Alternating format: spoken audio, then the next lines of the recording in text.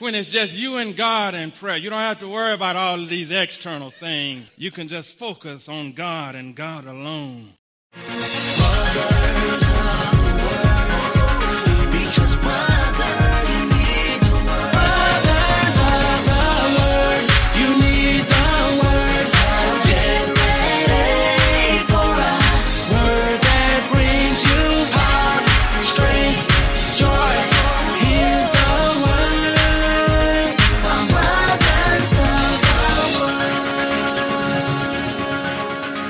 And now for 8240 Intimacy with God. Welcome to Brothers of the Word, because, brother, you need the Word.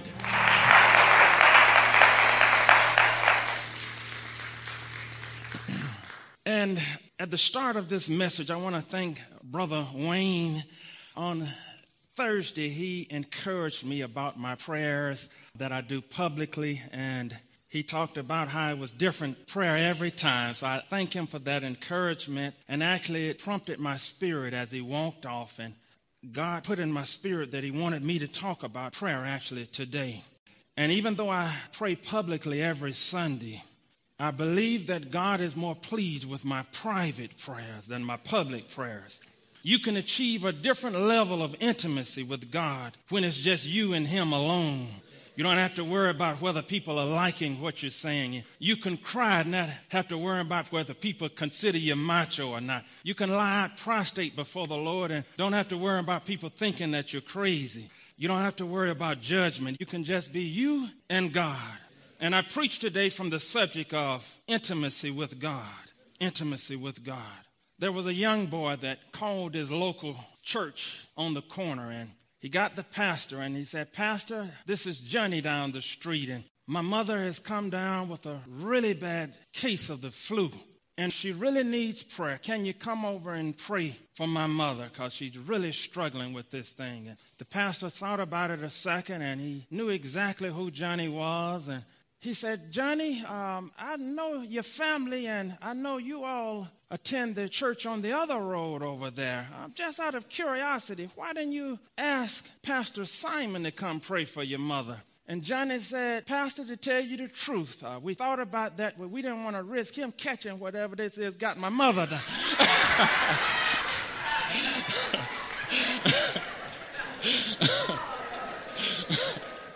And the moral of that story is, when it's just you and God in prayer, you don't have to worry about all of these external things. You can just focus on God and God alone. And I want to speak today from my heart and just share 5 things that I try to pray every day in my personal relationship with God, that I tell God from my heart. And even though it's the same 5 categories, I try not to get into routine or tradition. These 5 things, they help keep my life and my spirit in check. And I feel like that if I continue to do these 5 things and pray them every day, that no matter what level that God takes me to, they will keep me.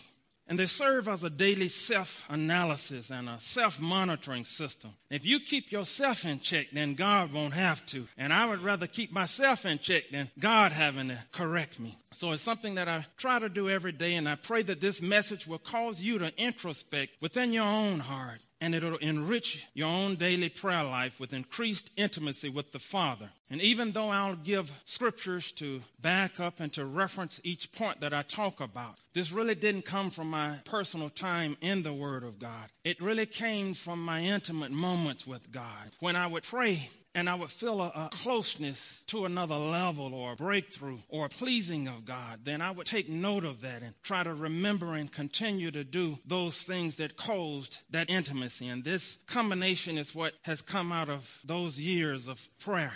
And the power of the prayers is not in the words or the categories, but it's in the sincerity of the heart. So be careful as I deliver this message, not to get caught up into the routine of it and saying things exactly, because the state of heart is really what matters the most and has the most power. And it's like a husband that leaves the house every day And if he tells his wife every morning, I love you, and he walks out the next morning, I love you, walks out the next morning, I love you, he can get caught up in the routine of it. But it's a difference. You can say the same words, and the same man can be leaving, and he can embrace his wife. And then as he gets through, he can grab her face and kiss her in the mouth and say, I love you. Even though those are the same words, it's a different heart. It's a different passion there. So keep that in mind throughout this message, that it's the heart, it's the intent. Be careful of getting caught up in the routine of it, even though it's the same words. So I'm going to talk about 5 states of heart that I found myself in and try to repeat on a daily basis. And I'm going to give you one word to just make it easy to remember that embodies each state of heart. Then I'm going to give you 3 or 4 words that embodies the summary of the prayer for that state of heart. So I'll run through them right quick, and then we'll drill down into each one in more detail. The first state of heart is that of appreciation. And the prayer summary for that is, I thank you. The second state of heart is that of worship. The prayer summary for that is, I praise you. The third state of heart is love. The prayer summary is, I love you. The fourth state of heart is obedience. The prayer summary is, I submit to you. The fifth state of heart is faith. And the prayer summary for that is, I trust you. I thank you, I praise you, I love you, I submit to you, and I trust you. So the first area of appreciation, I thank you. The Bible says that David was a man after God's own heart. David was a true friend of God. Listen to how he approached God. In Psalms 100, verse 3, it says, Know ye that the Lord, he is God. It is he that hath made us, and not we ourselves. We are his people, and the sheep of his pasture. Enter into his gates with thanksgiving, and enter his courts with praise. Be thankful unto him, and bless his name. The king who knew God most intimately instructs us here on how to approach God. We are to approach him first with thanksgiving and with praise. Before I ask God for anything each day, I try to thank him for everything. One of the benefits of daily giving thanks to God for all that he's done in your life is it'll help keep your pride under control. And you begin to thank him for the things that he's doing in your life and through you. It helps you from getting focused on what you're doing, and you'll realize that God is doing this in your life, and it takes the focus off of you and places it upon God and what he's done. The second category of state of heart, daily prayer, is that of worship. Again, the prayer summary is, I praise you. Revelations 4, verses 8 through 11 reads, And the 4 beasts had each of them 6 wings about him, and they were full of eyes within, and they rest not day and night, saying, Holy, holy, holy, Lord God Almighty, which was and is to come. And when those beasts give glory and honor and thanks to him that sat on the throne, who liveth forever and ever, the 24 elders fall down before him that sat on the throne, and worship him that liveth forever and ever, and cast their crowns before the throne, saying, Thou art worthy, O Lord, to receive glory and honor and power, for thou hast created all things, and for thy pleasure they are and were created. And if you notice, even in heaven, out of all the beings in heaven, the ones that are closest to God, closest right before his throne, are the ones who are worshiping him the most. Day and night without ceasing, crying out, Holy, holy, holy. These 4 living creatures are worshiping him nonstop. They're the closest one to him. The same way it parallels in the earth. Worship draws you close to the King. He's the King of Kings, and it gives you access to his presence. I tell God in worship who he is. And even though he has no identity crisis and he knows who he is, he still likes to hear it. Many times you all do a good job, even though you've known you've done a good job, you still like to hear somebody tell you what a good job and good husband, good father, good wife you are. God is no different. He likes to hear it. And even sometimes I'll run out of English words and I'll have to pray in the spirit in this portion, and because I don't even have the words in English to describe his excellence, his awesomeness, his greatness. I'll have to just pray in the spirit, to pray out of my spirit, man. The third category of prayer that increases your intimacy with God is that of love. The prayer summary is, I love you. Matthew 22, verse 36 through 40 says, Master, which is the great commandment in the law? Jesus said unto him, Thou shalt love the Lord thy God with all thine heart, with all thy soul, with all thy mind. This is the first and great commandment. 1 John 4 and 8 says, He that loveth not knoweth not God, for God is love. And we have known and believed the love that God hath to us. God is love, and he that dwelleth in love dwelleth in God, and God in him. We're made in the likeness and the image of God. He desires intimacy with us, just like husbands desire intimacy with their wives. And I told my wife one day, I said, just to be clear, that we want to have clear communication, that I don't want it to be any thinking on your end that's different than thinking on my end. I said, I want to just set out my priorities out loud so to clear the air. And I told her, even if the bed is not made, even if clothes on the floor, even if you don't have time to cook and have to stop and get some on the way home, I said, I need intimacy from you. I said, so don't let any of the household tasks come before intimacy. So I just want to make it clear. I don't want to assume that you know that. I want to tell you. And that's the same way God feels about us. Sometimes we get so busy doing things, running here and there and doing things to and fro, just like Martha and Mary in the Bible, where he said, don't bother Mary. She's concerned about that which is most important. She's sitting at my feet, loving on me. And Martha was busy getting the house ready. Even pastors many times will have issues with it. They'll be busy seeing about the issues of the church. But God will call them and say, don't forget about the reason the church exists. You've got to spend your time with me. You got to love on me. I understand you got to see about this and that in the church, but none of it supersedes the love of God. And Pastor talked about how a lot of marriages would be fixed if spouses just spent the same amount of quality time with each other as they spent on Facebook. Well, God is the same way. Imagine how God feels, who created us, who gave his only begotten son, who's loved you from the very foundations of the earth, who knew you before you entered your mother's womb and called out your purpose. Imagine when we'll go on Facebook with false friends and spend more time than we will seeking the face of the living God. The friend who sticks closer than a brother. It breaks God's heart that his own children would seek others' faces more than his own. And Facebook has over 1.5 billion people that actively go on it every month. But God, the creator of all the universe, is hard-pressed to just find a fraction of that, of those that will spend time seeking his face daily. How do we show love unto God?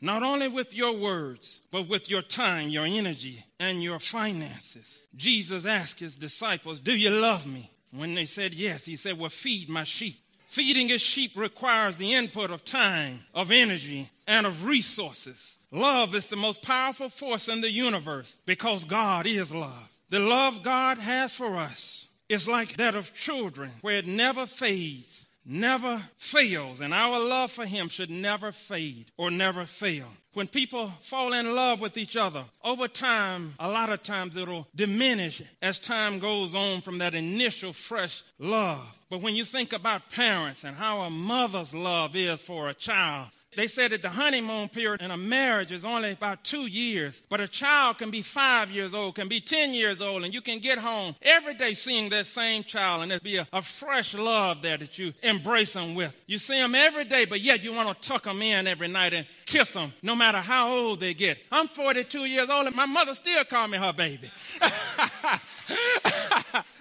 So a parent's love is something that never fades. Even a lot of times when adults, mother and father, will battle it out and they may be getting a divorce. But even though they have issues with each other, they both will love and will fight over many times that child. So that parent's love is a deep love that doesn't fade. He's our heavenly Father, and that's how he loves us. And he wants it to be reciprocated the same with that love for him. There's nothing that makes a parent's heart squeeze more than that child loving them back in that same manner. I remember when I was promoted to a new position at work, and I knew it was going to require me to travel more, and I wasn't really used to leaving my family that much. And I prepared my bag and got ready to walk out of the door. And my youngest child, Jade, she was about 6 or 7 at the time, she looked up at me and saw me about to leave. And she said, "Daddy, I miss you already."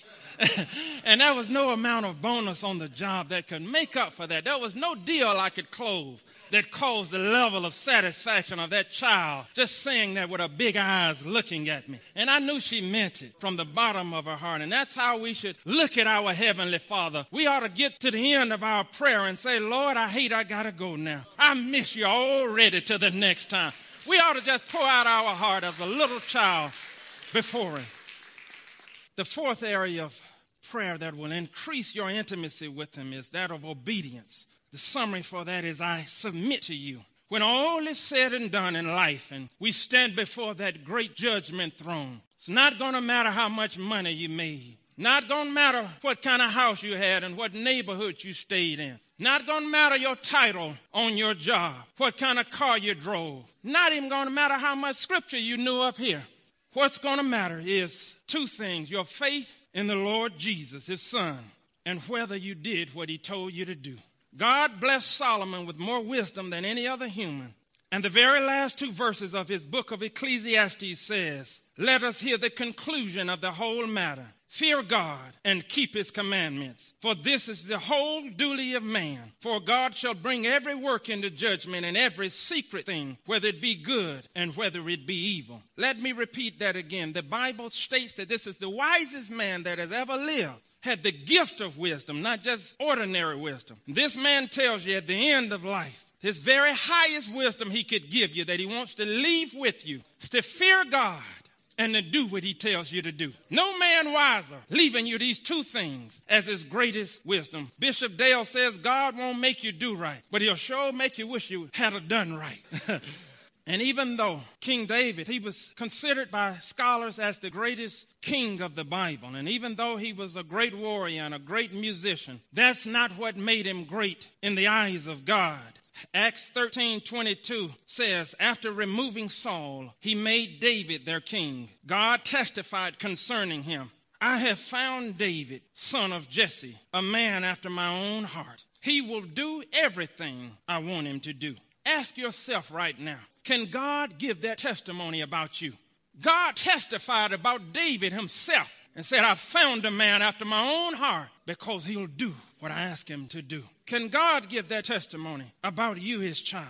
God was searching for a person who, when given power, wouldn't forget about him and go his own way and abuse that power and get caught up in the riches and the power of it and the glory of it, but who would surrender himself unto the will of God. Say, Lord, what will you have me to do? And we ought to surrender in his presence. Wait there and then listen for his voice and his instructions. People seek all types of positions in life. People wonder how we get along so well in ministers as brothers of the word, and even with my brother Bishop Dale, and in business with 5 brothers working together. One of the reasons that we get along so well is nobody is trying to get anybody else's position. And even though I serve right under pastor, and even though I serve right under 2 company presidents, I'm not secretly wishing to be the pastor of the church or secretly wishing to be the president of the company. In fact, I've been offered a pastorship of a church that has hundreds of members, and I turned it down because I realized that there's no greater position in this world than the position of being in submission to God. It's the highest position that you can hold. Just imagine how God could use his people if they weren't worrying about earthly positions, how much money they would make doing it, who would get the credit for it. Imagine if we truly submitted our wills, our time, our talents, our finances to God. People ask us, why we had so many children. And the true answer to that is, when we first got married, we had a conversation about children, and we asked each other how many children we wanted. And we both came to a mutual agreement that we wanted 3 or 4 children. But after each birth, we prayed and asked God, is it your will for us to keep going or to stop? And we didn't get a release until the 7th child. I sometimes joke with people and say, when we got to 7, we just stopped asking. But in truth, he did give us a release on that 7th one. And not only did we pray about the number, but we even prayed about the names. And that's the only reason I don't have a James Jr. Because I said, Lord, what do you want us to name this gift from you? And he led us on each name. And trusting God enough to have 7 kids has been one of the biggest trials of our faith, of our life. But it's also been one of our biggest blessings. And you heard one of them singing up here this morning. And we should inspect our level of obedience every single day. Obedience is twofold. The first is doing what he tells you to do. And the second is not doing what he's told you not to do. And both of these are required to stay in the will of God. And you also have to abide by both the Bible, which is the Logos, and then his inner leading, which is the Rhema word. And they both have to be obeyed to stay in that will of God. And during this hard state of obedience, it's also a time for repentance. So anything that you've done outside of the will of God. But I tell you this, the more time that you spend focusing on submitting yourself to his will and focusing on obedience, the less time you'll have to spend on repentance. And in essence, all repentance is due to the lack of obedience, either to his written or spoken word. That's why I say obedience is better than sacrifice. That fifth area of heart state and intimacy with God is that of faith.